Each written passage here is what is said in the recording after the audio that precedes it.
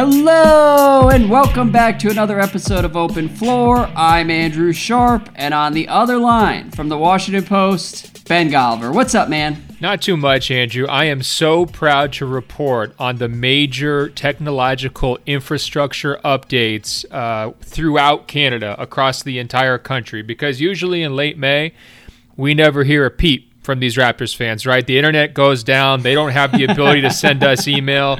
They go into hiding. Unless I'm taking a shot at maybe DeRozan or something, we don't really hear from them for like 2 months straight. But the internet up there is alive and well. The Toronto Termites are feeling themselves. I noticed they waited to really start the gloating until after Game 6. To me, the series was over after Game 5. I kind of came on here with that attitude. I told you I bought the plane ticket and everything else. But They waited. I don't know if they were a little bit nervous about closing that thing out. Maybe some, bad repressed memories were coming back to the surface. But boy, did we hear from them. And we've got tons of emails. I'm sure you're going to take us through a bunch of them to kind of, let them have their celebration day. We can maybe, answer some questions, push back, here and there as warranted. But I just want to say this off the top, first of all, an official address to the Termites, okay? Okay. When I named the Termites, some people told me, that's a little dehumanizing. That's a little bit, like negative. Like you're comparing to them these little, gross bugs. Who wants to be compared to that? To me, it was always out of affection and out of admiration. I mean, look, this fan base is nuts. They love their team. They're incredibly passionate. Sometimes that passion borders on delusion, but I could respect that from a fan base at a group. And look, it colored their logic, their thinking at times. It led to numerous debates that got, pretty ugly and heated over the years. But the one thing that you could never question about them, and the reason why I gave them that name, is because you knew they were going to come back. They weren't going anywhere. There was nothing that Kyle Lowry or DeMar DeRozan or Dwayne Casey could do on a basketball court that would shake their love for that team, right? It didn't matter how ugly it got. Sure, they might go into hiding for a couple weeks like I was joking earlier, but these fans are sticking with them and they're coming back. And I think the best compliment that you can pay, or at least that I can pay, to this current Raptors team is that they're finally a team worthy of that fan base's love and admiration, because you saw them get down multiple times throughout the course of these playoffs. They had a really hairy second round series. They got off to an ugly start in the first round against Orlando. Obviously, they were down 2-0 against Milwaukee in the conference finals. Multiple situations where they're down like 15 points as that series unfolded. And yet, they just kept plugging. You give a lot of credit to Kawhi Leonard for that, but also to the guys who kind of stepped up around him, who were steadier than they've been in past years. So I feel like the Termites finally have their dream team here, a team that's going to be as relentless and willing to come back as they are as fans. And I think that's why you're seeing, tens of thousands of people cheering in the streets. It's been a long time coming for them, and I think it came together beautifully for them.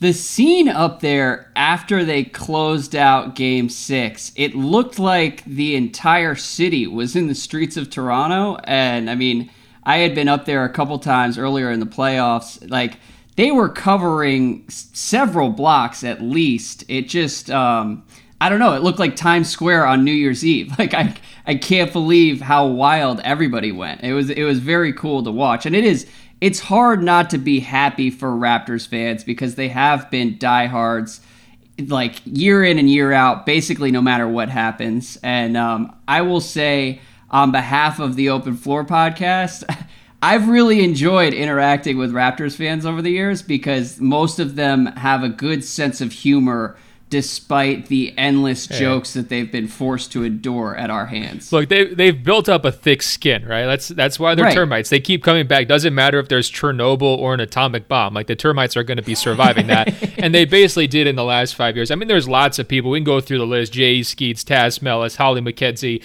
the guys who are, customizing our jerseys somehow as Toronto Raptors fans, Kevin Funk and friends, right?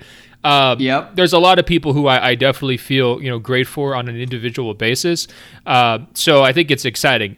Now, this being said, did it rub you weird at all that they're celebrating like they won the title after winning the Eastern Conference Finals. I mean, that is the breakthrough game, right? That's the first time they're going to make the NBA Finals.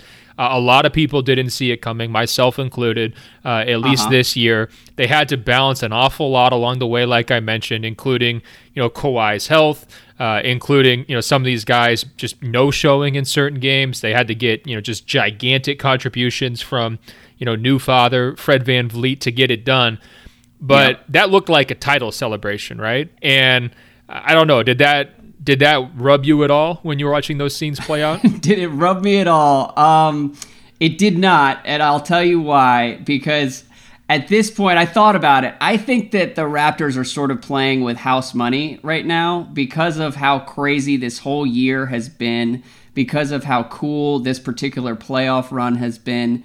It is now into territory where I think no matter what happens, they are going to look back on this with all kinds of fond memories. And it's just this sort of magical 6 weeks that is going to be kind of treasured forever up there, regardless of, like, they could lose in 5 to the Warriors. And I think everyone up there would still look back and say, this was amazing. The entire city came together. Kawhi is a legend, whether he stays or not.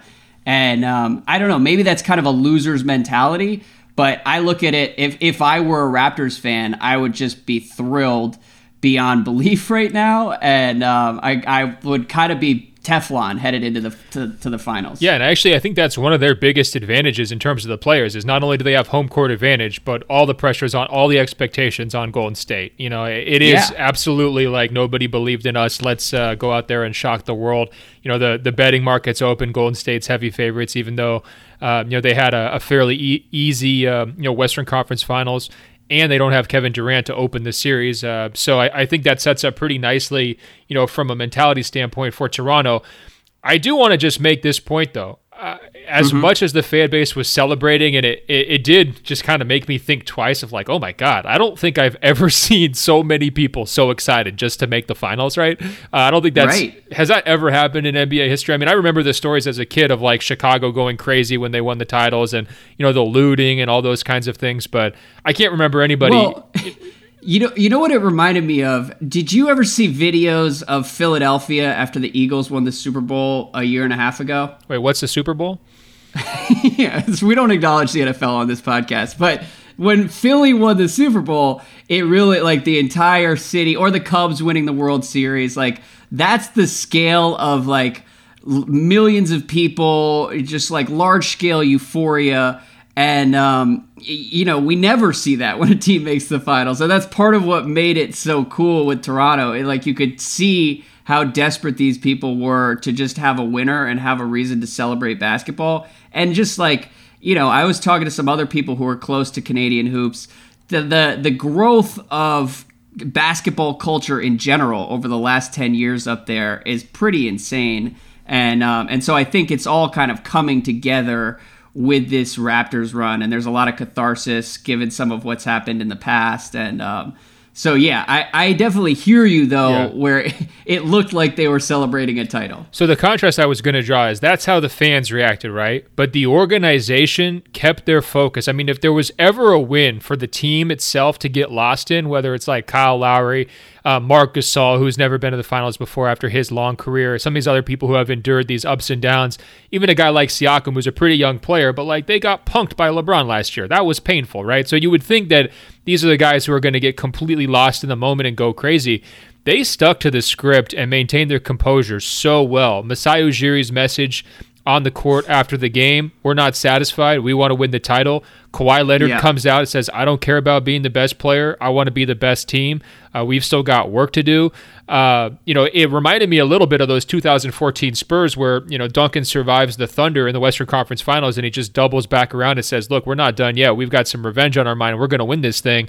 That level of focus, even Lowry was the same way. He's like, look, I'm going to feed the big dog on the transition, speaking of Leonard, and then essentially saying, look, we're trying to, ride his personality, his level-headedness, and to finish this job and try to get a championship. So I thought amidst all this chaos from their fans, the Raptors, for once as a team, actually were completely like laser focused, locked in, and saying all the right things believably. It did not, to me at all, feel like lip service. I think that they feel like they're a pretty special team and that they've got a real shot against Golden State. You can't ask for, better help than not having Kevin Durant to open the series if you're the Raptors. I mean, that's a huge matchup advantage for them. And so I just thought that, the takeaway from that, magnificent night for them from Game 6 was like the most impressive part was their mentality. Yeah, Masai in particular was pretty badass when he was accepting the Eastern Conference Finals trophy. And you could tell that like the whole place was ready to lose its mind and sort of celebrate the moment.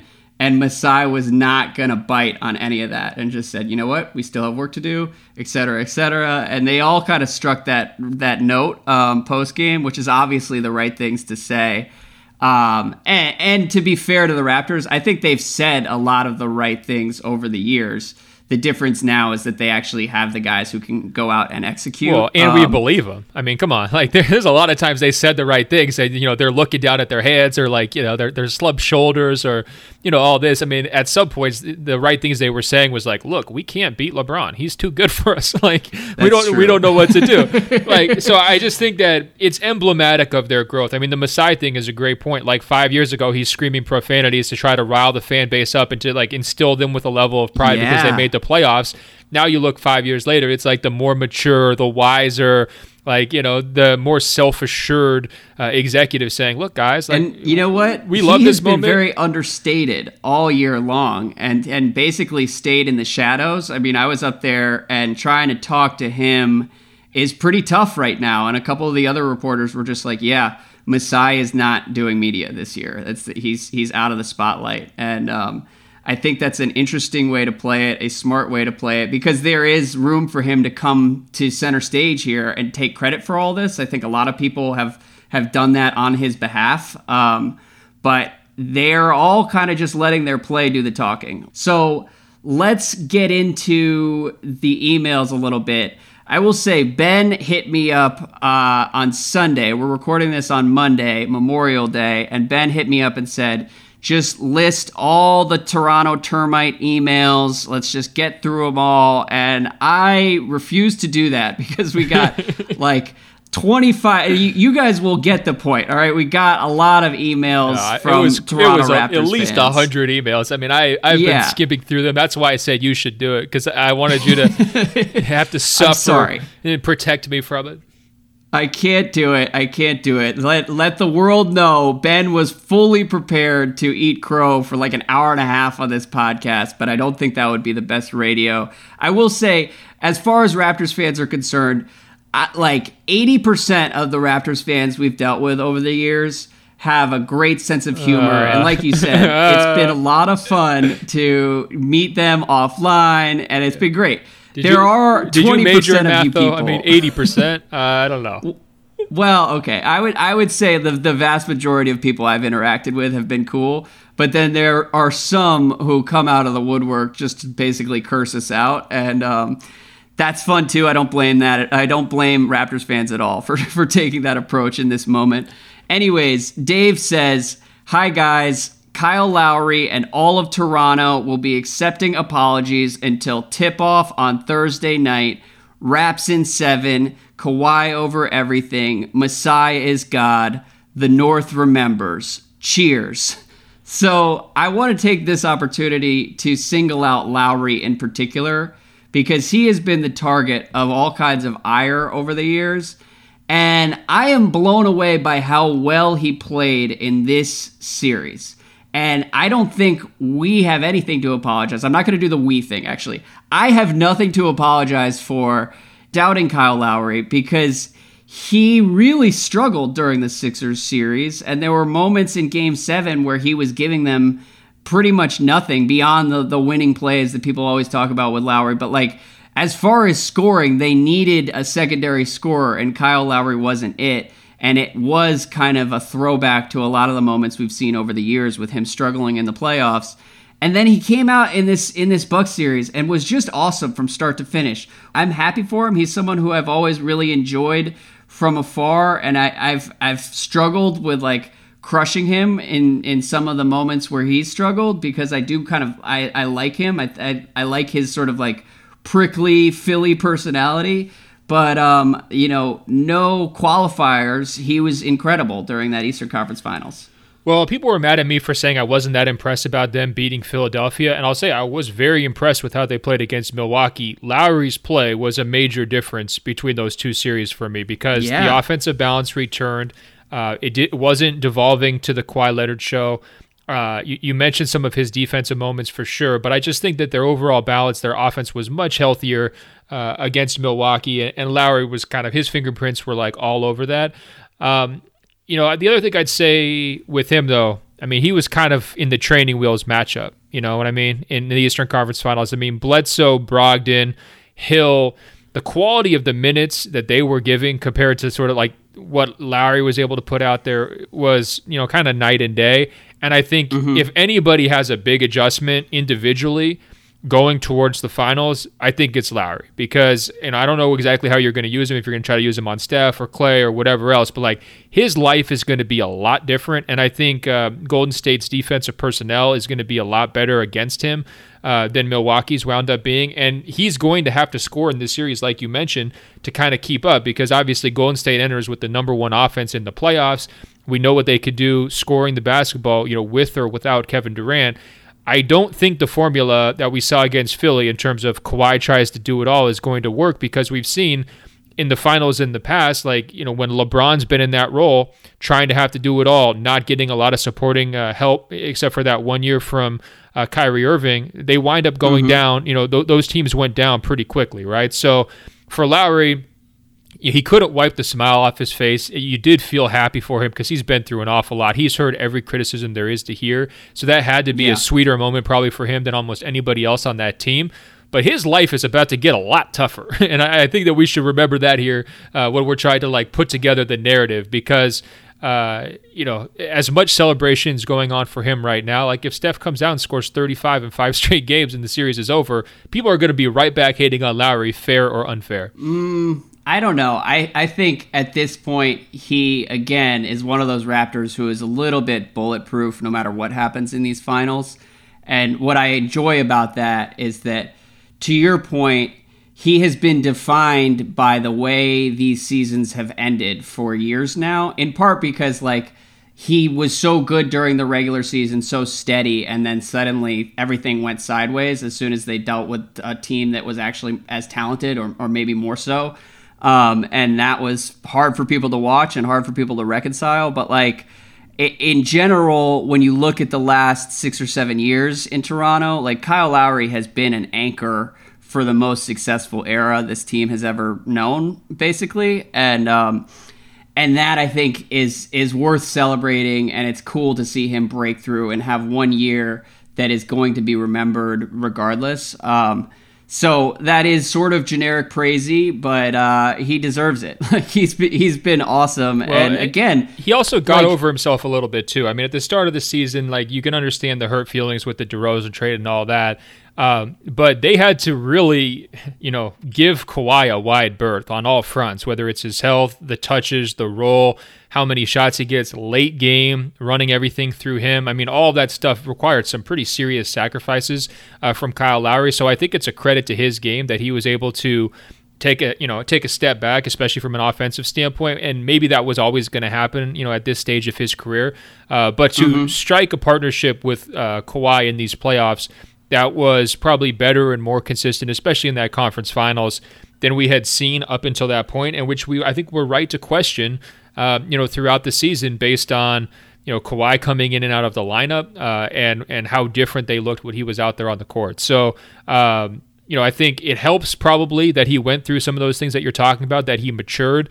I wonder would a 26 or 27-year-old player in his situation who's, making all-star teams and all-NBA teams and really getting a lot of attention have been willing to make some of those sacrifices, or would have been, capable of getting over, kind of the mental hurdle of a team just totally changing direction so quickly with a brand new first-year head coach and everything that goes on with that. That was no easy situation for him to handle it. I'm not sure he always handled it perfectly, but he handled it well enough that they got here. Yeah, and right now he's in a good spot. Just being around him up in Toronto, he's in that veteran sweet spot where, like, you can tell he just doesn't care anymore about doing the media and whatnot, and so he'll answer what he wants to answer. He will shrug off questions he doesn't really care about, and I enjoy whenever any player gets to that point in his career. So good for Kyle Lowry. And let's do 2 more Raptors questions. Then let's turn to the Bucks, and then let's focus on the finals. We'll hit some offseason stuff at the very end. But this is from Toronto Termite. He's going to be the spokesman for everyone who angrily emailed us over the weekend. And I think, didn't he register the email or like change his name? Yes. So he's Toronto Termite. So he really is. Yes. This person is torontotermite@gmail.com. He checks in and says, I love your podcast, but you guys have been Raptors haters for far too long, and I better hear a whole lot of eating your words this Tuesday. And I'm not asking for generic praise either. I want some real accountability for your terrible cute story takes all year, and I want you to explain exactly what you got wrong. The Toronto Termites have chewed Giannis Inc. to the ground, and now it's time for you to eat your words. Apologize to Kyle. Apologize to Kawhi. Apologize to Drake. Raps in 7. Okay, so this is what I mean about keeping the same energy. We never hear from anybody after they lose, and so then they come out and then they're going to pound their chest. I get it. I will hold myself accountable for the main take that I had last summer, which was they had to trade DeMar DeRozan or they weren't going to get over the hump. I got 97% disapproval rating on that take from the Toronto fans last year. And what do you know? They trade DeMar DeRozan and they get over the hump. So congratulations. Still waiting for my thanks on that, Andrew. I don't know. That must have got completely lost in the mail. By the way, I don't think doubling down on the one thing you were right about is what the Termites are looking for here, but I admire it regardless. Fine. Look, we liked the trade when they made it, though, for them. We did. But we had some pretty open questions from the Kawhi side, and I think rightfully so. And I think if what he's looking for is an apology, here's what we could say about Kawhi. When the trade first happened, it wasn't clear that he wanted to be there, and because the reports were there saying maybe he didn't, you have a question mark of a guy in the last year of his contract. Is he going to buy in? Is he going to be 100% there? We just saw him quit on another team. What's that going to look like? Are they going to be able to handle the acclimation process? You could say 100% for sure now, Kawhi was able to handle it, and the Raptors were able to handle it with flying colors. So they nailed that. The next question with Kawhi is, how is he going to get along with a brand new coach, the first time he hasn't played for Popovich? What's the system going to look like? How many games is he going to play? And is he just kind of holding and waiting until he can sign the big contract and go where he wants to go? Or is he really going to be invested? To me, that question was not answered until the Philly series when he really started putting them on his back and taking over, and then obviously answered in spades in the Eastern Conference Finals where he looks like he's playing through injury, doesn't look healthy, and yet again he's taking on the most important defensive responsibility against Giannis, and he's kind of playing the best basketball, not kind of, he's playing the best basketball of his career all around for 6 straight games, right? And maybe the last 5 or the last 4 were better than the first 2, but you get what I'm saying. So he answers that question. And I think also big picture, there was a question, how are his teammates going to respond to him? They had a really good thing going last year, right? It wasn't a great thing, but it was steady. It was productive. They had guys like DeRozan and Lowry who were very close friends, as everybody's documented. They had a great bench. I think call them the bench mob. So they had a structure of a team that could have kept going without making that trade. And Kawhi changed everything for them, and it wasn't clear that he was locked in for multiple years. That could have led to a lot of hard feelings, not only from Lowry, but from basically everybody else who either had to sacrifice or kind of put their career on hold to wait for, what's Kawhi's decision going to be, what's it going to look like when he's out there. To their credit, they just stepped up and played strong basketball without him all year, filling in the gaps when he wasn't on the court, and then they welcomed him back with open arms during the playoffs. So I think from that standpoint, every single one of those questions that we had about either Kawhi or the situation surrounding Kawhi, they basically answered. And so you got to give them credit for that. And I think we've been doing that, especially here over the last couple of weeks as it's really fully come together. There's no doubt that this is sort of their wildest dream. This is the best possible case scenario. They're living it right now with how these things could have played out. from the moment that trade took place last summer. Yeah, absolutely. And it's funny, I don't feel as guilty and whatnot. I have been probably less dismissive about the Raptors along the way, except for our preview podcast, which, if longtime listeners recall, you and I had been recording for about an hour and 45 minutes when we got to the Raptors section of the Eastern Conference preview. And I did say that every single player on the Raptors roster was overrated except for Fred VanVleet. And that's a take that I wanted back even a couple days afterwards. Although part of me still stands by it. I still think people talk about Kyle Lowry like he's better than he actually is. And as far as the cute story takes, over the last month and a half, I don't think anyone has called the Raptors a cute story, and me in particular. I've been on here talking about how great Kawhi is every single week.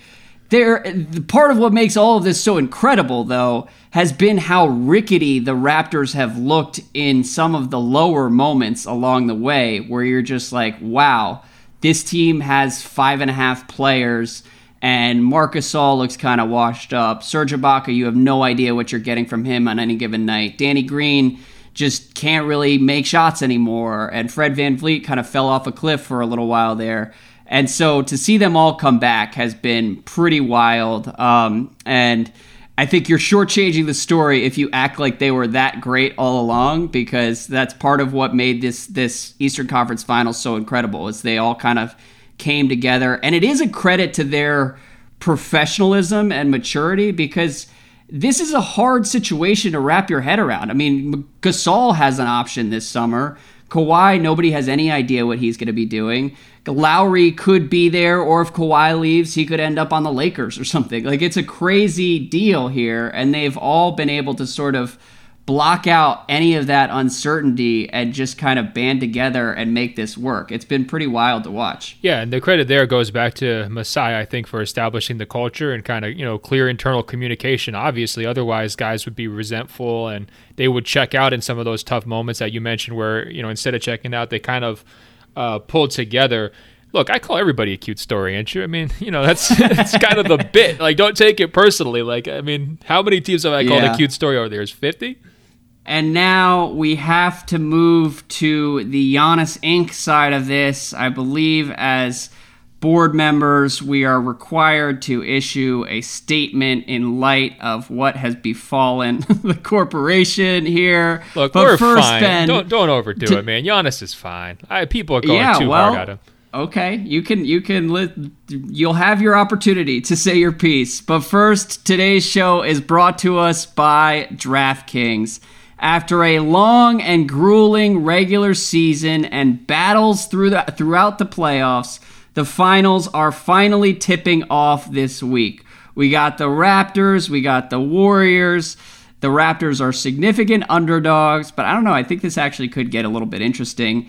And we have DraftKings, the leader in daily fantasy sports, which is having its biggest online basketball contest ever. If you've been thinking about trying DraftKings, now is the time. With Single Game Showdown, there will be $2.5 million in total prizes up for grabs, with a grand prize of $1 million.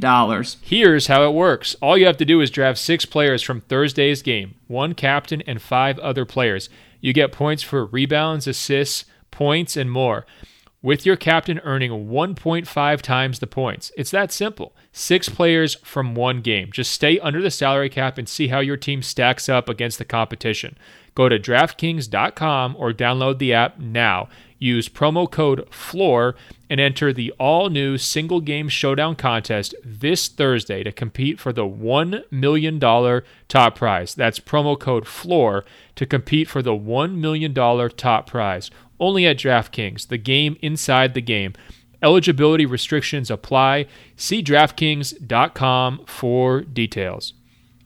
Seriously, if you're one of those fantasy basketball junkies who has spent the playoffs looking around and nervously itching your arm, wishing you could adjust your lineups. Go check out DraftKings.com, use the promo code FLOOR, and get involved for the finals. And now, Ben, let's move to the Bucks side of this. Sebastian asks, Ben, how can you possibly stay on the board of Giannis Inc? God. Start Zion Inc. like you said and leave Andrew on this silly hill to look like a fool. Or why not overcome your Raptors hate and start Kawhi Inc? It's possible that he might leave Toronto after this season. It's gonna be a short and company, then you Andrew. wouldn't even have to you wouldn't even have to worry about your Raptors hate in that scenario. So please email me soon, Sebastian says, as soon as you've resigned from Giannis Inc. Also, Andrew, the quote, if the Bucks make the finals, I would choose Eric Bledsoe over almost anyone to guard Steph Curry. Looks like you're going to have to put up with Kyle Lowry and Steady Freddy instead. Sure, whatever. I stand by Eric Bledsoe's defense. So what do you say as the supposed level-headed member of Open Floor?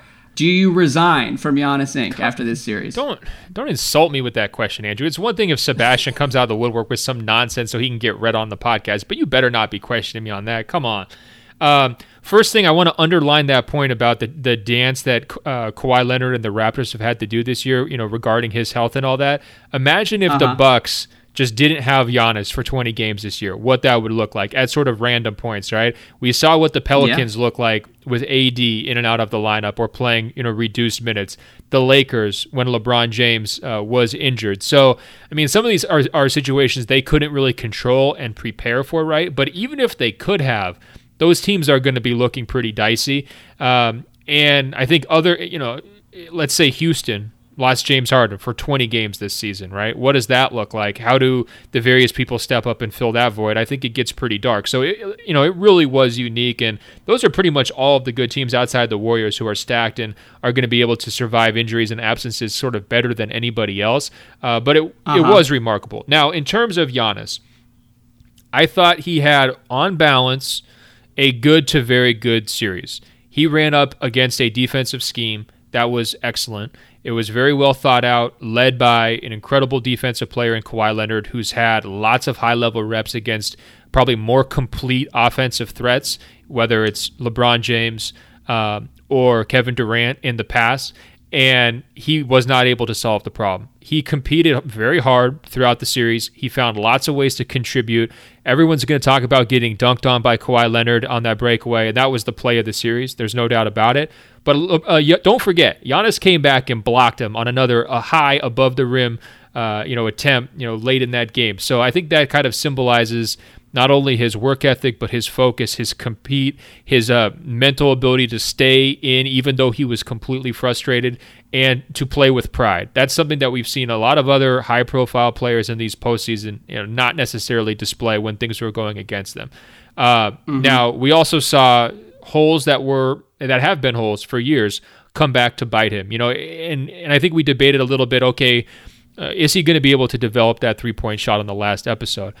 Imagine if he just had one of Kevin Durant's turnaround 15-footers. Like, what if that was in his arsenal? Yes. How much more would that have opened up things for him to kind of get to the basket, to have a little bit of versatility when he's in those one-on-one matchups? How much would that have allowed, Coach Bud to vary, their game plan offensively and to create other opportunities for people, to force Toronto to double him at different parts of the court, where guys can get through for cutting, or you make two passes to get an open three-pointer on the weak side.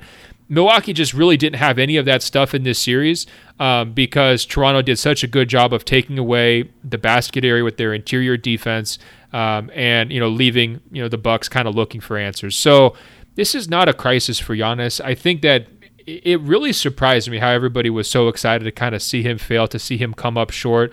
I don't know who was doing the hype besides us. I still feel like he's one of the most underrated players in the league in terms of how people talk about him around the NBA. I think maybe there's certain fan bases out there who got victimized by him during this season. Philadelphia 76ers fans, Boston Celtics fans who were kind of anxious for him to be torn down a little bit.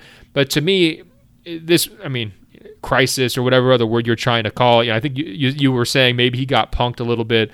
I didn't think it was that serious. I thought he he played with pride, and he had a very big imprint on the series, even though he was obviously outplayed. Yes, and I agree with most of what you said. That was certainly my takeaway watching him in Game 6 was, maybe we don't need this guy to shoot threes, because that's what's kind of frustrating watching Giannis right now is like he's either around the rim or he's carefully dribbling out to the three-point line and setting up for like a set shot from the wing. And I would love it if he could get a little bit more fluid in the mid-range and have a 15-foot jump shot to kind of unlock a little bit of freedom for him against some of these wall defenses that teams, I guess, are going to be playing for the rest of his career. I think that would go a long way. As far as how he played in this series, it's tough because I don't want to take anything away from Kawhi, because what Kawhi was able to do midway through this series, switch on to Giannis, contain him, and just tilt the entire series in Toronto's favor was incredible. And I think we're going to look back at this Kawhi playoff run, and it's going to be right up there with basically anything we've ever seen in NBA history. Like, it's been that good along the last two rounds. However, we need to be very clear when we're knocking Giannis. He was dealing with Kawhi, who's arguably the best perimeter defender on the planet and maybe the best perimeter defender since Scottie Pippen.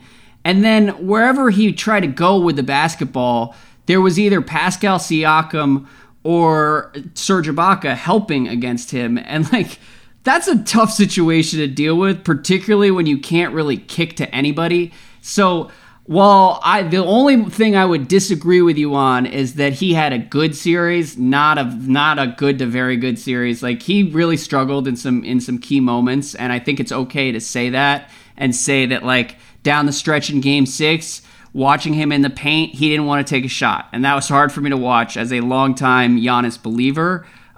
He just kind of looked shaken up by the way this series unfolded. But this is a stepping stone. He's 24 years old, and this is something that we're going to look back on in a couple years when he is going to own the league. Because we got a lot of people being like, oh, I thought Giannis was the future, this and that. Giannis is still the future. He is going to get better, and one of the reasons you and I have believed in him all along is because he has gotten incrementally better each year. He's motivated and locked in a way that a lot of young players, like maybe a Ben Simmons, have not been. And I have faith in him. That said, this series was a bit of a setback, and coming into it, I sort of thought that he had already arrived, and it turns out, he's a year or two away.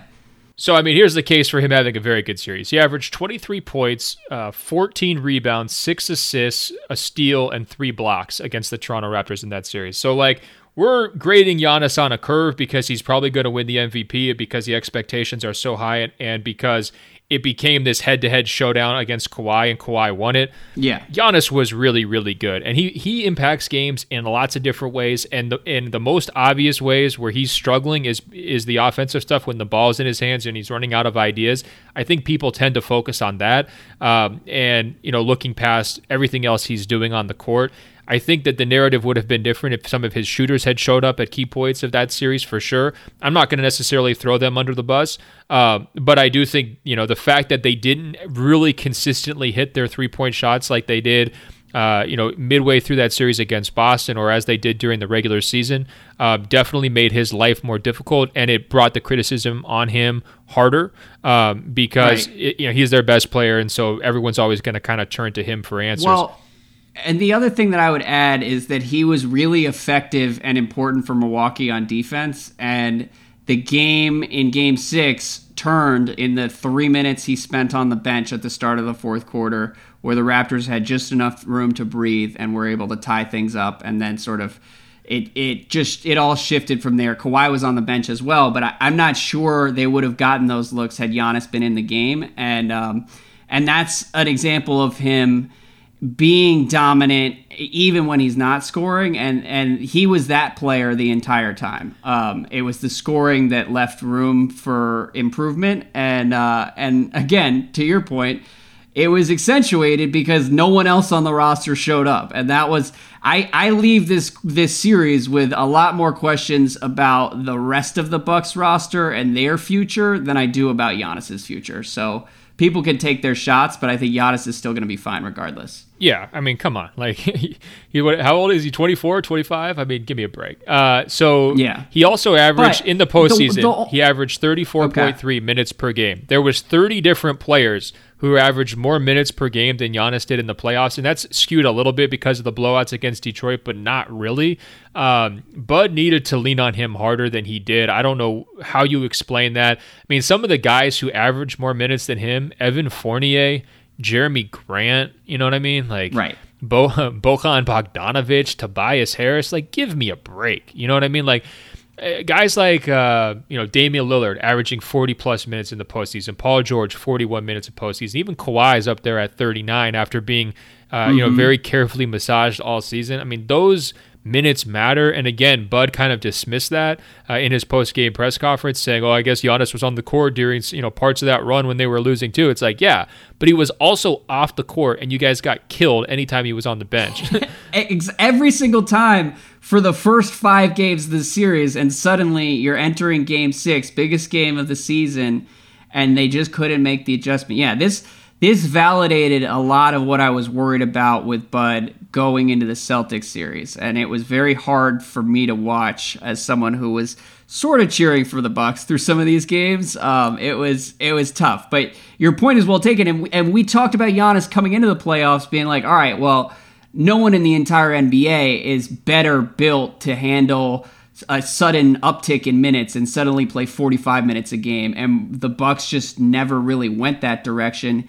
Even as the rest of the rotation was crumbling, and they're leaning on like Ersan Ilyasova and Nikola Mirotic, whose game fell off a cliff. Like, it was a head scratcher situation. Well, I just don't really know what happened. Late in those games, I mean, Giannis was getting outlasted. That was part of it too. Like, the physical specimen that he's been the whole season, like, he was getting tired. He was showing signs of fatigue. So I kind of understood where Bud was coming from, and I definitely thought he would have more endurance and more just kind of late game closing ability than he was able to show, in that series. But again, it's kind of one of those questions of like, how much should you take off the throttle? Like, if he had played heavier minutes more often, whether it's earlier in the playoffs or at times during the regular season, would he have been more prepared for those minutes? I'm not sure we're ever going to know.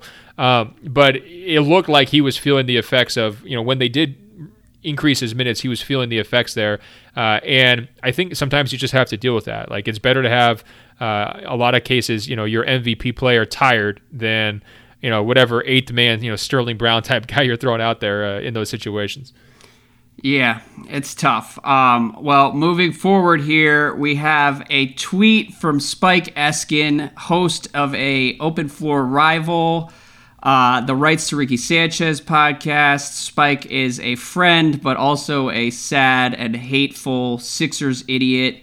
He tweeted, 1, you aren't winning a championship when your primary offensive player can't shoot. 2, you aren't winning a championship if your second best player is Khris Middleton. The cowards at the Open Floor podcast ignored these obvious facts to congratulate themselves for Giannis's success all year long, and I was telling them this again and again. They are losers and scared of their own shadows. Pathetic. And thank you, Spike. Clearly, Spike is projecting his own Sixers anxieties onto the rest of the league, trying to tear down Giannis, and it's sad to watch. Giannis was fantastic all year long.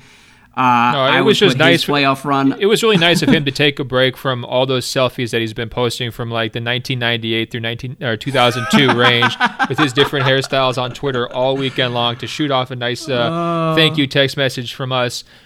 In all seriousness, though, did we ever say Milwaukee was going to win the title? I didn't. I was hinting at it. I was leaning that way after the second round. I remember trying to push you pretty hard, and you pushing back and saying you're not going to do it. So that's number one. Right. I don't think that we ever said the Bucks were going to win the title. I picked Golden State all the way through. But second of all, the part about Giannis' shooting and the impact there was absolutely an open question these postseason, because we've seen some changes to the game, right? We're seeing more centers in these playoffs than we saw maybe a couple of years ago. We're seeing different formulations. When LeBron's not out there, everyone else kind of puts together their own team and how they want to approach it. Spike's Sixers are an excellent example. Like, building a team around a center. How much can that center contribute at the very highest level? Those are questions that we just didn't have to ask during the LeBron era, for the last 3, 4, 5 years. So the question with Giannis was like, okay, if he doesn't have a shot, but he does absolutely dominate the paint like no other player in the modern NBA around the basket in terms of his finishing, and he's improved as a passer, and he's got shooters completely surrounding him, so you can play at least 4 shooters at any given moment. Is that formula enough to overcome his lack of shooting? To me, that was an open question. I didn't think they were going to be able to beat Golden State given how well they're structured and how loaded they are. But they came pretty darn close to making the finals with that formula, falling 2 wins short. And they've got a decent chance. Honestly, if they bring everybody back next year, and we'll probably get into the future of the Bucks conversation here in a second, they've got a chance to make the finals again next year with the exact same formula. So I do think that they were bound to hit a wall, because if it didn't come in the Eastern Conference Finals, it was going to come in the finals given Golden State's defensive personnel. And I said that on last week's episode. They're just, I understand he's given them problems and so forth, but when they're totally locked in playing playoff level defense with the guys that they have, whether it's Iguodala, Clay, Draymond, Durant, I mean, that is a fearsome foursome to throw against a guy like Giannis. I think that flaw that he was hinting at in his email about having your best player not being able to shoot, it would have come to fruition. But look, Giannis pushed that one to the test pretty far, right? I mean, that is conventional wisdom, and he bent it until the very last moment when it finally did come back to bite him. Yes. Well, and shout out to Spike. Again, he's a friend. We always appreciate him listening. I do feel bad because ultimately, I mean, this is someone who in the past said Giannis is nothing more than a 6'10 Westbrook. That was a take that sort of took the basketball internet by storm for a few weeks. I feel bad, though, because it's ultimately coming from a place of jealousy where he recognizes deep down that everything that he wants Ben Simmons and Joel Embiid to be, Giannis actually is. And that's got to be hard to swallow for someone who spent 4 or 5 years tanking and selling yourselves on the championship ceiling in Philadelphia and hinky this and hinky that. It turns out Giannis was sort of the prince who was promised all along. And Joel Embiid couldn't crack double digits in a lot of playoff games this year. So that's tough. But yeah, I mean, one of the other really tough things on that note, it's actually, if you look at career scoring for the Eastern Conference Finals, the Rookie of the Year, Malcolm Brogdon, has 81 career points in the Eastern Conference Finals, and Joel Embiid still has 0. So again, it's one of these situations where like he's got some free time. Like we saw his Twitter habits over the weekend in terms of this memory lane DJ thing he took us on with those pictures. But there's also some things he's trying to avoid, right? Some facts that are very painful that he's trying to mentally work around. Yes, well, like any good takesman, he's choosing his facts carefully. We respect it. The one point I do want to make, and then I want to talk about Khris Middleton in a second here, but as far as the Giannis thing, I do want to be very clear that I'm not one of those people who's out here saying like, oh, don't attack Giannis. This wasn't about Giannis. Like anyone who's making this about Giannis is clearly going after the lowest possible hanging fruit. Like Giannis had some real failures in this series, and I've seen some people act like anyone who's criticizing coming out of the Eastern Conference Finals is being ridiculous or unfair. And the fact is, like, he should have been better. He could have been better. He was expected to be better, and it's okay to acknowledge that he has further to go than we thought. But there's also a line where you don't suddenly start second-guessing his entire future. I think he still has one of the brightest futures, if not the brightest future, of any superstar in the league right now. It's one of those things where, like, the nuance is easily lost if you're just reading people talk about this on Twitter, because a lot of people are either, like, hating too hard or creating these straw men where they're like, oh, like, this is completely ridiculous. Let's not even talk about what Giannis struggled with in this series because he's still great. And so there's middle ground there. That's all I would say. Yeah, for sure. And I think, it's his first conference finals trip. So that's the context I'm operating in, right? If he's in the same place 3 years from now where he's running into these walls, they still haven't found a solution. The shooters around him have just kind of like come and gone. You have the next wave of Mirotiches and the next wave of Brogdons have been, are in there on, low cost deals, and they're trying the same formula and it's just not working. I think that then the sort of fundamental attacks that people are, bringing about against Giannis's style of play, his game, whatever else will be more fair at that point than they are right now. I just think that part of the story is still a little bit yet to be written. I think the biggest criticism you could say, though, is, and I've mentioned before that they were in a cocoon as a team, right? They were pretty protected. Like, they never really faced a lot of scrutiny. They weren't, dealing with anything tough from the local media there at any point all season. They were on this joyride all year long. Even 2 games into that Eastern Conference Finals, they were really feeling themselves, right? I think that they got a little bit ahead of themselves. They kept trying to say after the fact, we didn't expect it to be easy. The way they played and the way they kind of carried themselves, it did feel to me like they thought it was going to be easy, or they expected to just kind of get through Toronto, no questions asked, right? Because when they were kind of getting hit, or when they would get these big leads, rather than tightening up and holding that 18-4 lead and just taking care of business, they let Toronto back in the game repeatedly. And I think you could say maybe it's a coaching failure, it's a player's mentality failure. It could be at some points along the way just a lack of talent in some spots where they maybe needed better players than they had. But I think you include Giannis in that criticism, right? Like, I think he's a great leader. I think he's set up a situation in Milwaukee where everybody feels valued, where they're getting the most out of their players, at all possible times. But when they actually did feel some real pressure, once they really actually did get pushed by a team that was more experienced and had some answers for them, they did not respond well. And that goes, for Giannis included. And I think that's really the takeaway and the learning experience from this game is they're better than losing 4 games straight to Toronto in this series. That's not how it should have gone down. They should have been able to force a Game 7 at bare minimum. They should have looked a little bit better, especially in Games 5 and 6 than they did. They should have held their leads when they had the opportunity, and they didn't. And they kind of went out with their tail between their legs a little bit. And I think that they were stunned. Their head was spinning. They just weren't ready for the magnitude of the moment. And that is something that Giannis has to own. And I think that's also the kind of thing is once you've been through that once, you're ready the second time. I agree. And I would also say that's something that Bud has to own, because going down in 4 games after being up 2-0 speaks to the coaching staff a little bit as well, and their failure to adjust or really do anything as kind of the building was on fire, particularly in Game 6. It's just like, that was pretty frustrating to watch. One other thing that was frustrating to watch, Frieder says, I'm a little annoyed by the overall Bucks narrative because to me, there's one variable that has not been discussed nearly enough, Khris Middleton. Where is captain accountability on this one? If Middleton steps up, that whole the wall thing becomes a lot less effective. Speaking of which, Kawhi and half the other Raptors were on Giannis all the time, so there's really not much excuse for Middleton to not take advantage of that defense. So, I'm counting on you guys to have an honest discussion about what happened to Middleton in this series. The Bucks kind of have to pay him either way, but don't you feel a lot less confident in him now than you did before the playoffs? I know I do, Frieder says. What do you think? Official statement from Middleton Industries. Well, I think that he was not facing criticism again before the Raptors series, right? Like, I thought he was pretty darn good against Boston, and, they didn't really need him against Detroit, but he was good there too. So I think it was more of a situation where he got caught up in some of those factors that I was describing earlier as well. Their heads were spinning, and he was part of it.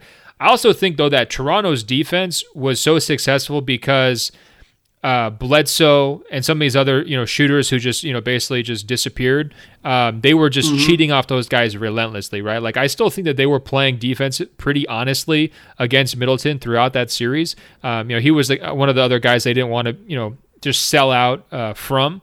And they were clearly concerned about him. He's, clearly their number 2, priority when they're trying to scheme for Milwaukee's offense. And I think that pretty much stayed even as they continued to send a lot of help towards Giannis. So, to me, he is one of many scapegoats here.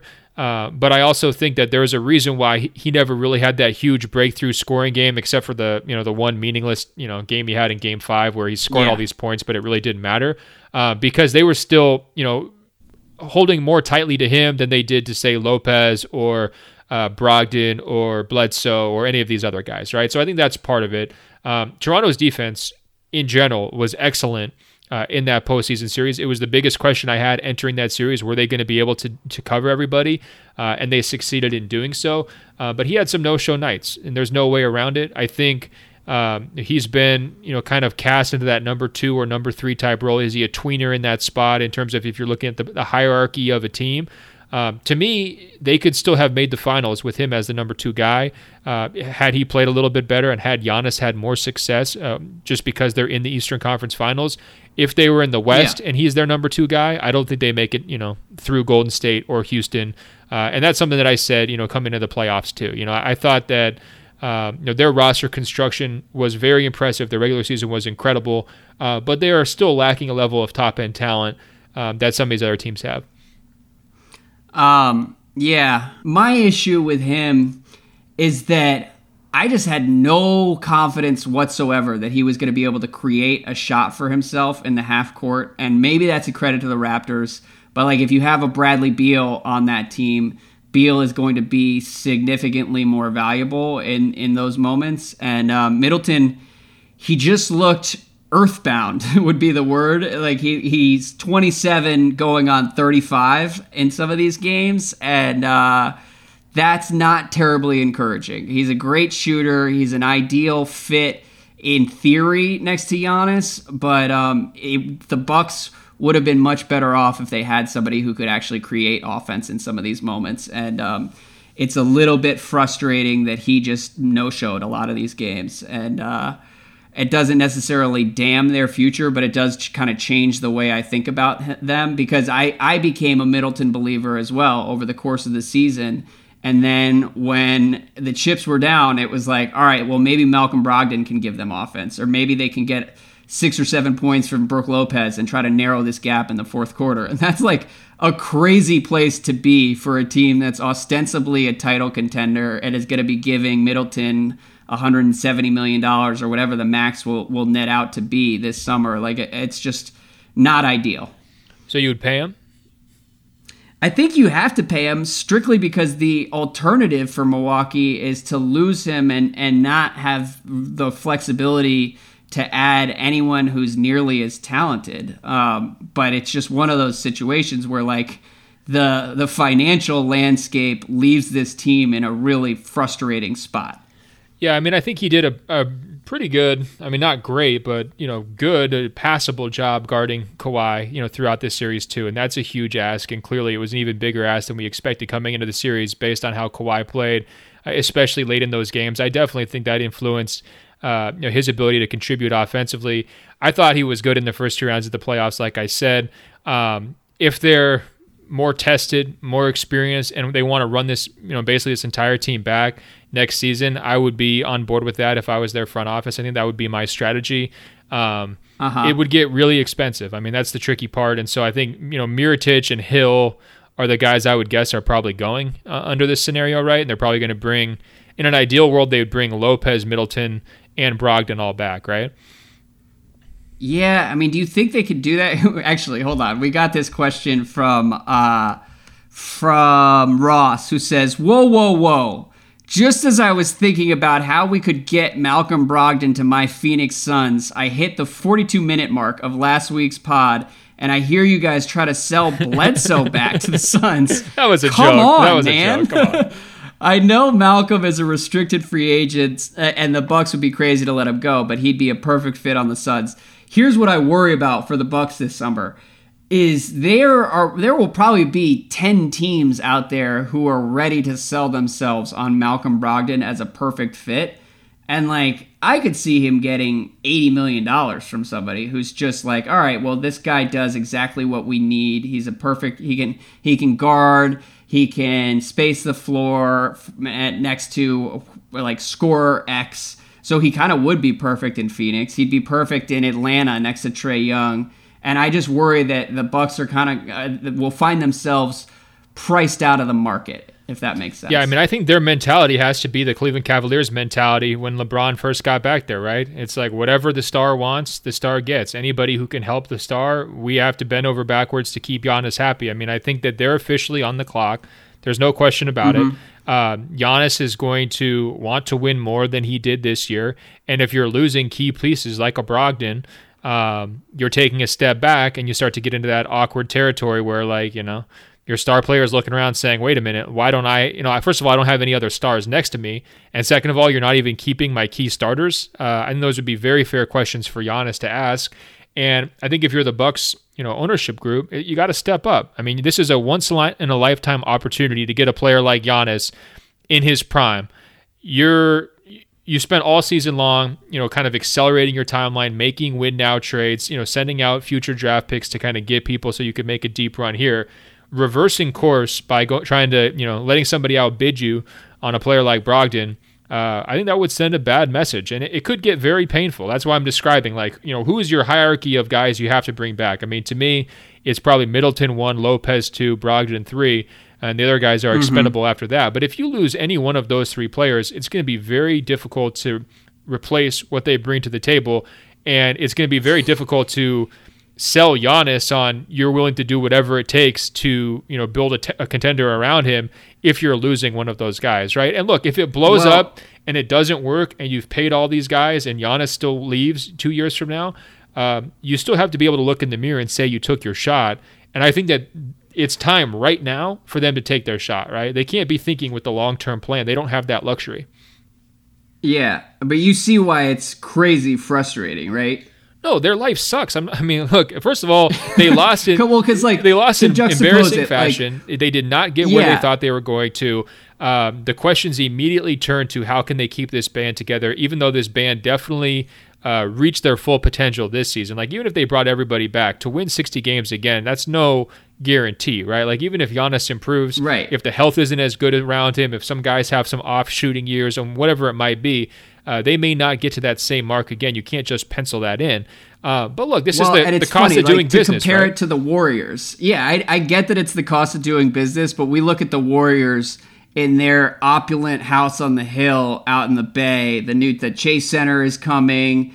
And I think the prevailing sentiment is yeah, fuck you guys. You should have to pay $300 million in luxury tax to bring this team back and to keep everybody together.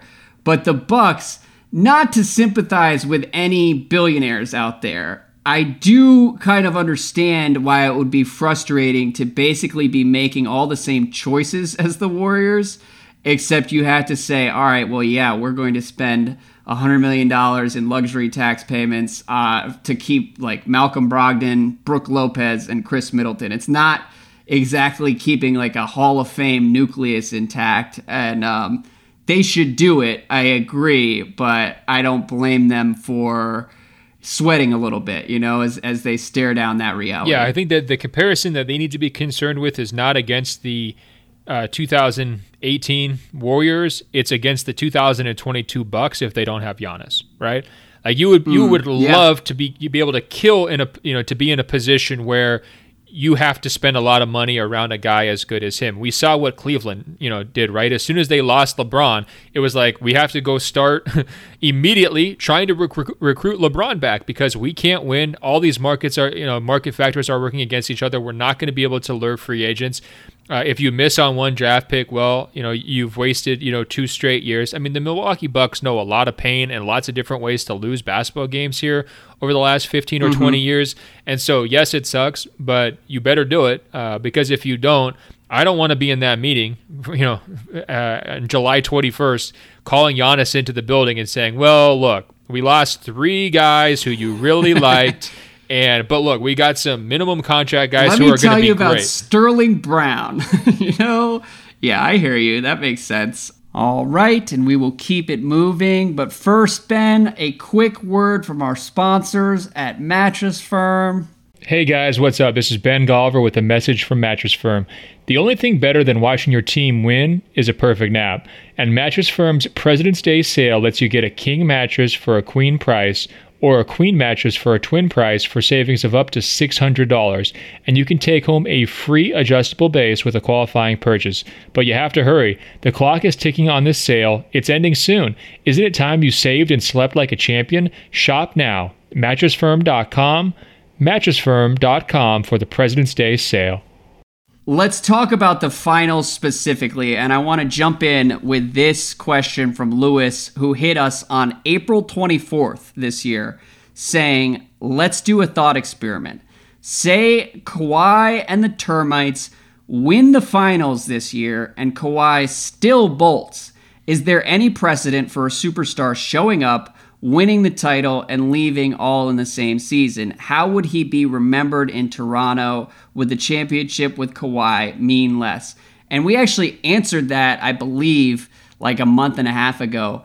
It's now a lot more real, and I'm wondering what your read is on this situation. I think watching the reaction to even making the finals leaves me with the idea that, like, there's no way a championship with Kawhi will mean less, whether he leaves or not. The city is going to remember this run forever. But how would Kawhi be remembered, and could you see him actually leaving? I could definitely see him leaving. The championship would mean the world to them. I don't think that they care even if he leaves. It's like he would be royalty. Like, honestly, if you gave them the choice, we lose this year's title, but we get to keep Kawhi, or we win this title but lose Kawhi, don't you think the Raptors fans would take the title, no questions asked? I mean, I was thinking about it this morning. I think that if he does want to leave, winning the title might even make it easier for him to leave, where he says, look, I showed up here, my job is done, I will remember this year forever, but I want to go live at home in Southern California. I believe a lot of people would probably understand that, whereas if they lose, it is leaving a team that's right there on the cusp and will contend for the next 4 or 5 years if he stays. Yeah, I don't know if they would, though. I mean, some of those guys are getting pretty old, and I think that's where the question comes in is like, well, yeah, that's fair. How long is that title window? What's he really leaving? And I mean, first of all, I don't think he's going to care. If he leaves, it's not going to be some like 5-page newspaper ad to, thank the Toronto fans. Come on. I'm like, he's just walking out the door.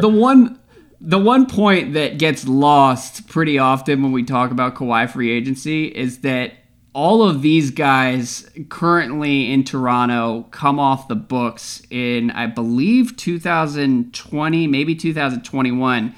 But like, they're going to, whether Kawhi stays or leaves, the Raptors are going to have a chance to remake the entire team in a year or two, which is potentially a selling point if Kawhi, or if Masai wants to make that case. And I can think of a certain superstar player who's going to be a free agent that summer who we just spent 30 minutes talking about.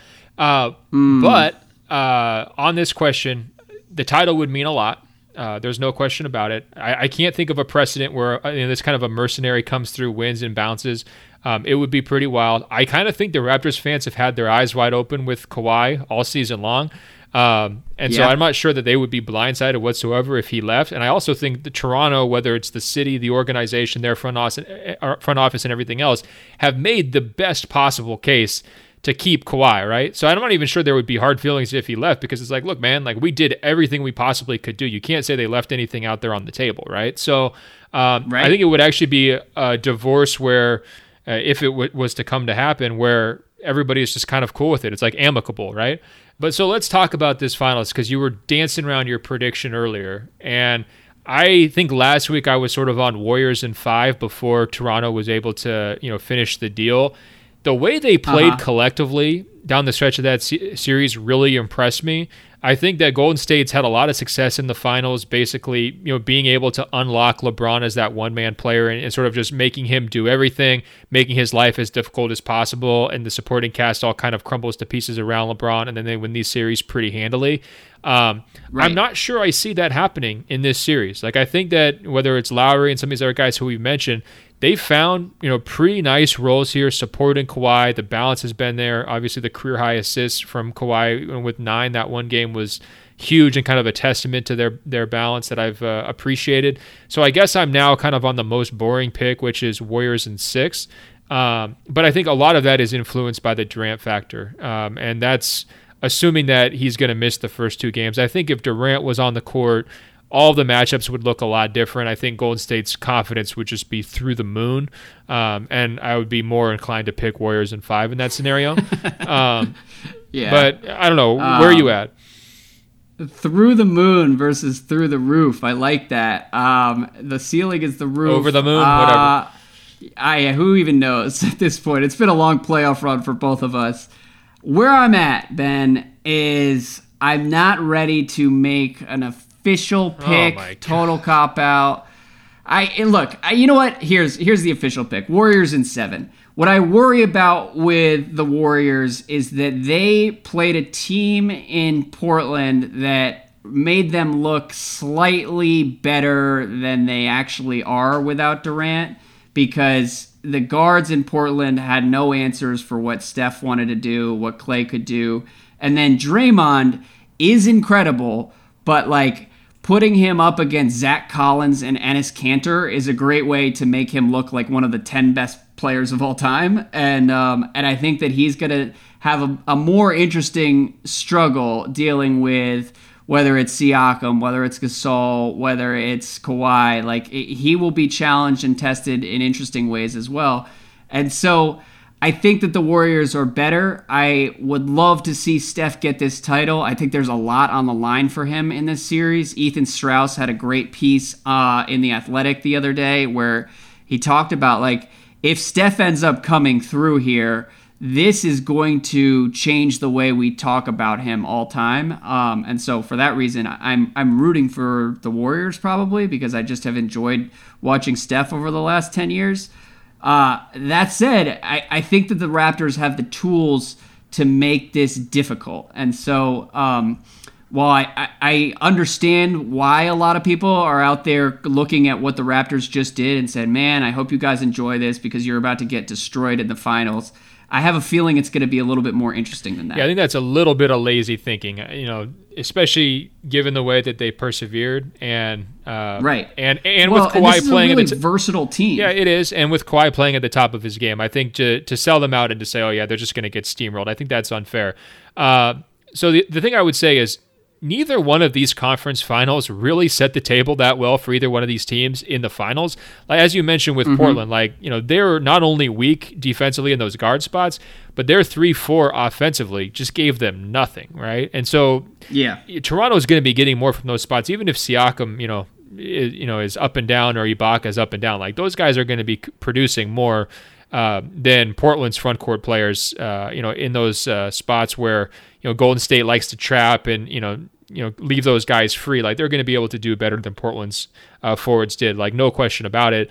And I also think on the other side, though, with Milwaukee's offense being so inside out, so reliant upon Giannis going to the basket, and Toronto's interior defense being such like a key, turning point in that last series, that entire story gets flipped when you're playing Golden State, because they do everything outside in, right? And it's all around the perimeter. It's all ball movement, player movement, high screen and rolls. Steph Curry stretching you vertically and their shooters stretching you horizontally. That, like, the defensive successes that Toronto had against Milwaukee kind of get thrown out the door a little bit. Like, obviously, their individual players, whether it's Siakam or Leonard, are going to be great defenders kind of no matter what situation you're in, but they're just going to be tested in a totally different way. So I think because Milwaukee, at this stage of their season was better than sort of injury ravaged Portland, I think Toronto gets to have the benefit of a little bit better preparation for Golden State, but it's not actually that practical preparation, if that makes sense. Well, and watching Marc Gasol, he was fantastic defensively, shutting down the paint against Giannis, and he's a big reason that they were able to have as much success as they did. But, like, as I think about this Warriors series, I'm imagining Gasol 25 feet from the hoop doing his own stumps on skates routine, and, like, I don't know how that's going to work out for him, and I don't know how many minutes he's going to be able to play if the Warriors really seek him out and go after him. And then at that point, the Raptors have to look at guys like Norman Powell and Fred VanVleet and hope that they get the good versions of those players, and that's sort of its own crapshoot. So there are questions for Toronto to answer. For sure, and I also think if you're trying to beat Golden State, like, being able to pick on Looney like a player like Harden was able to, or Chris Paul was able to at certain times during that second round series, and try to force them out of that lineup as much as you can. That's key, and I'm not sure Toronto is going to be able to spread Golden State's defense out to the same degree, right?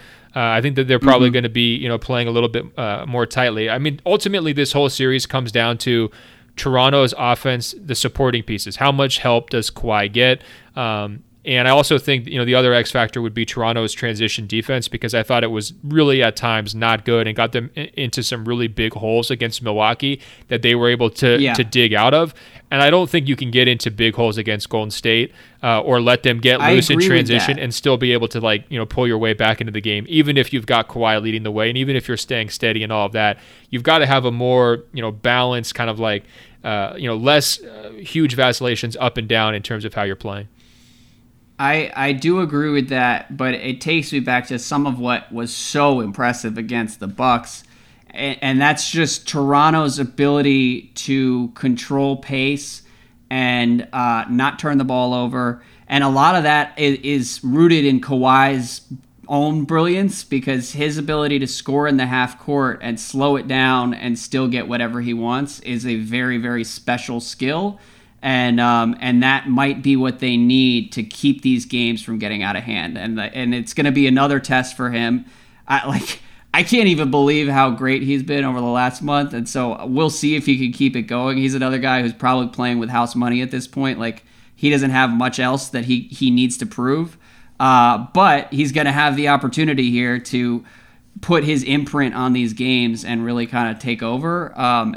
Some of it will come down to, are these games going to revolve around Kawhi, or are they going to revolve around Steph? And that's a really simplistic way to look at it. But if they're controlling pace and slowing things down and getting the Warriors into a grind, that's going to really favor Kawhi. And then alternatively, if you're going to have these guys going up and down the floor, ball flying all over the floor, Warriors out in transition, Steph is probably going to go off for 35 or 40, and the Raptors are screwed. Yeah, so you mentioned the legacy stuff for Steph. I think the legacy implications here for Kawhi are actually huge, and I understand the house money idea there, the underdogs, but if they win, if Kawhi leads them to the victory, I think his reputation entirely changes, because remember, his title that he had in San Antonio, he was, the third or the fourth option. I mean, he averaged 12 points a game during that regular season. I think his usage rate was 18 in the playoffs that year.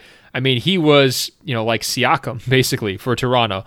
Now, it's true. And people have talked about it how could anybody question playoff Kawhi? And I have not been one of those people who's questioned playoff Kawhi, but that finals, he was great, but it wasn't the type of career-defining performance that should have changed the way we talk about him for the next 10 years. Right. And some people have retroactively pretended as if it was, and we've all just been ignoring it. It's been kind of weird to watch. When it happened, it seemed like it was going to set up a decade of greatness for Kawhi in San Antonio, right? That was the story. But you look at the last 5 years, and I wrote about this for my newsletter. People can subscribe on the Washington Post. It's coming out tomorrow, but the last 5 years have been a long, strange journey for Kawhi. Everybody knows about the injury against Golden State and the lost season and all that. But before that, he got outdueled by Kevin Durant in the playoffs. He actually got benched at times of the fourth quarter of Game 7 against the Clippers, and they lose that in the first round coming off of a title year, which was a stunning defeat when that happened. So he's had some phenomenally efficient postseason games and some really impressive head-to-head series wins against guys, but he's also had his share of lumps along the way too. And he had to very gradually and steadily build himself into that MVP level candidate. And once he got there, he disappeared off the face of the map for almost 2 years. Because he wasn't able to finish that Western Conference Finals, and because he missed the entire second season. So from a legacy standpoint, if they win the series, people are going to call him, and probably rightfully so, the best player in basketball. People are going to say he won a title on his own terms. He dethroned a dynasty. He was able to do what LeBron couldn't do in 2014 and overcome an entire defensive scheme full of Hall of Fame level defenders who are geared around slowing him down, right? So it's almost this role reversal he's got himself into, where he's taking on this LeBron alpha dog role for Toronto, after 5 years ago he was trying to slow LeBron down and being in a much smaller, almost niche role for San Antonio. So it's pretty fascinating from a story standpoint. And if he does it, I don't think the Durant injury, honestly, will provide much of an asterisk. I still think Golden State deserves to be strongly favored in this series, even without Durant. Yeah. And if Kawhi is able to pull it off, he deserves total credit, given all of the craziness he's gone in the last 5 years and how much he's improved as a player and changed his style of play and his role in impacting games offensively. He will deserve all the credit, no asterisk whatsoever. Yes, I agree with pretty much everything you say. I think Kawhi, it felt like 2 years. It was really only about a year and 3 months that he was like full on disappeared. But it was two postseasons because, he doesn't get to play games 2, 3, 4, right? And so that colors that entire postseason in 2017. And then he didn't show up he was also for 2018. Unbelievable in the first round against the Grizzlies. From a narrative standpoint, they could have won the title in 2017. I didn't think that was going to happen, right? But they're up in game 1. And his story just gets kind of like the tape just stopped after game 1 of that series. Yeah. And so how would we discuss Kawhi if he is like a top 2 or 3 MVP player in the 2017 season and he somehow beats the Warriors in that series, right? Like his reputation, his legacy, even if he loses the next season due to injury, is in a totally different place. And that's kind of what I meant about his arc. Like his arc has been so curvy and just like going to different directions, and it just disappears from the map because he hasn't had that very traditional, like, okay, let's judge him in this year and then this year and then this year and then this year, because he's got basically blank spots in 2017 and 2018 for the playoffs. Yeah, and what I wonder about, when I think about the last 6 or 7 years of his career, I think his genius is the ability to internalize coaching and address weaknesses in his game and get not only incrementally better, like it's different than what Kawhi has done is different than Giannis adding like a half-assed jump shot to keep the defense honest. Kawhi has taken his weaknesses and not only been decent, but suddenly dominant. And that's a skill that we've just never seen before. We've not, like, when you look at Durant, what makes him special? What will we remember him by? Like, he's the smoothest scorer of all time. Steph is the best shooter of all time. LeBron is one of the best all-around players we've ever seen, maybe the best ever. Kawhi, his genius is the ability to just build out his game in ways we've never seen before. And what he's turned himself into is like legitimately shocking. And along those lines, I don't know how we would talk about him if he goes out and wins this title, because I guess not since Duncan, but even Duncan had more of a public persona. Like Duncan was in deodorant commercials. He was David Robinson's little brother. Like we knew who Duncan was. He was the big fundamental. Kawhi is just a blank slate. And that's not a shot at him, but it would be very strange to come out of this playoff run with him as the undisputed best player in the league. Like that would be a weird deal for the NBA and a weird thing for basketball fans to wrap their heads around. Yeah, especially if you turn around to the left. That would be... Yeah, which is entirely possible, which is crazy to think about sitting here like 2 days before the finals. Well, it's good that we're bracing for it, but I do think that should be clear. Like, if he wins this series, he's overcoming all of the Hall of Famers who I laid out, when Harden was facing them. And I think some people were saying, oh, like you're being too easy on Harden. No, like the Warriors are loaded with or without Durant, with or without Cousins.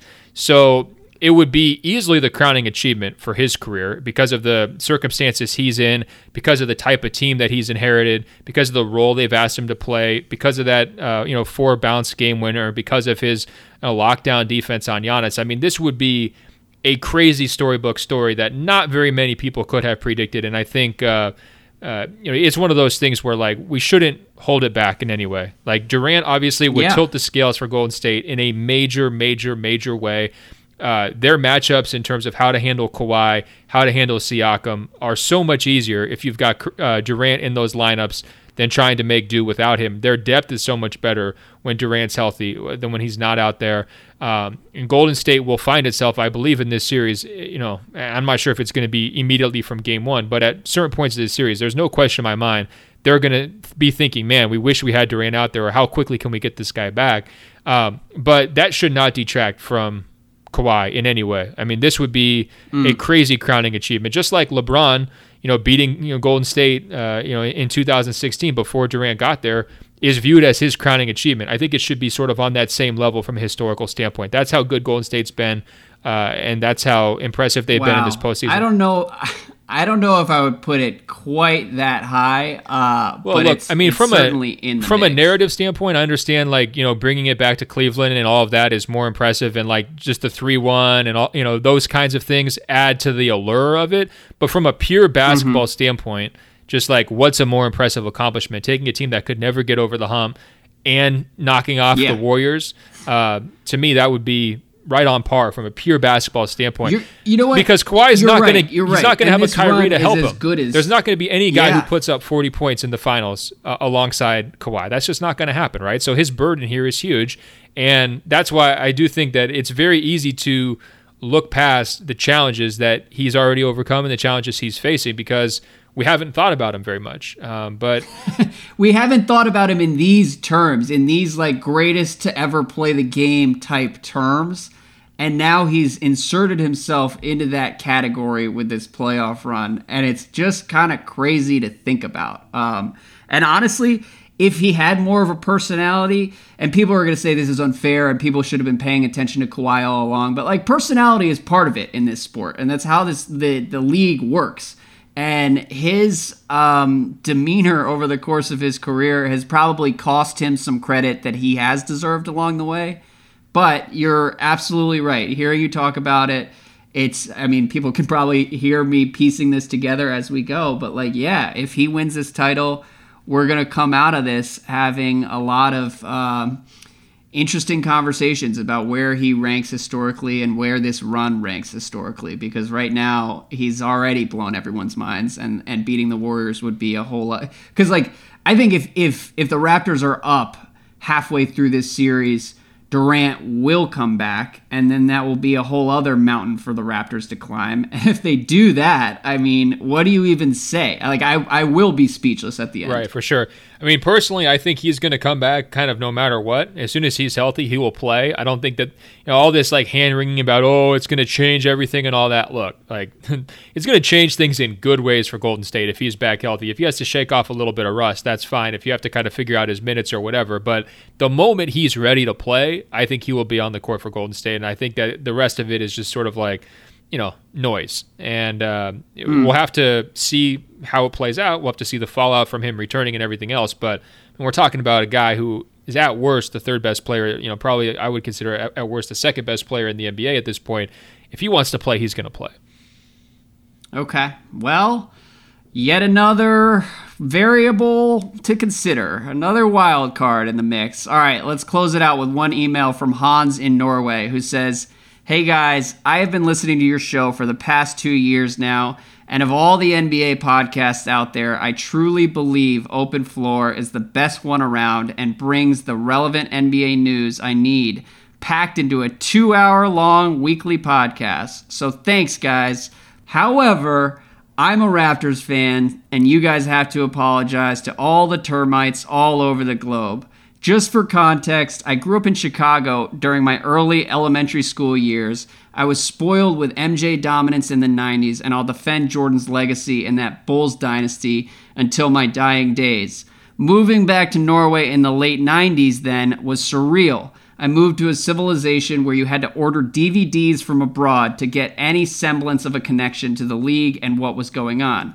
Soon thereafter, though, with the internet, you could illegally download NBA games.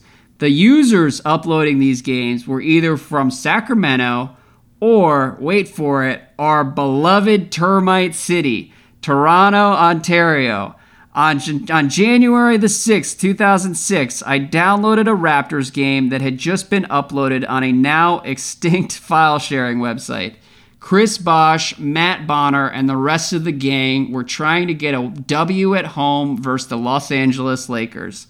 I was rooting for Jalen Rose and Toronto that night, spoiler-free and unaware of what was about to happen. That night, I watched Kobe Bryant rip Toronto to shreds and, yes, score 81 humiliating points. I have rooted for Toronto ever since. And that is a great Toronto Termite origin story. Thank you for sharing, Hans in Norway. And one more time, congrats to all the termites of the world, because you guys deserve this. Because I feel like a lot of Raptors fans have stories like that and suffered through some crazy lows during the 90s and mid-2000s. Like Vince leaving, I can't even imagine what that was like. It's cool that they have come this far. I mean, if that doesn't summarize a termite, I don't know what is. I was talking about like the atomic bombs in Chernobyl, and they would still keep coming back. If you survive 81 from Kobe, and that's what sucks you in. Not only survive, that brought him in, it sounds like. I don't know what kind of person the Raptors are attracting, but clearly loyalty is not a question mark for these people. This is what I'm saying. This is why it is such an honor to be called a termite. I mean, look, Doc Rivers called the Clippers roaches, right? So he pilfered the same principle to big up his team, but it's true. There's no question about it. This is their day, and we'll see how these finals go. And Andrew, on that note, we encourage everyone to keep the great emails coming. openfloormail@gmail.com, openfloormail@gmail.com. It's also that time of year. New people are tuning into the NBA, so help us capture their attention by going to our Apple Podcast page, search for Open Floor. You'll find our page, scroll down, it will say rate and review, tap 5 stars, leave us some kind words. It's just that easy. We really appreciate it. I'm on Instagram, and I will document my international travels starting Tuesday at ben.golliver, so check that out. Andrew, we're also on the world famous radio.com/openfloor. I look forward to seeing you in Toronto later this week for the launch of the 2019 NBA Finals. It's such an exciting time to be alive. Until later this week, I will talk to you. All right, man. Can't wait. Safe travels. See you soon. Finals. Let's do it. I'll talk to you soon.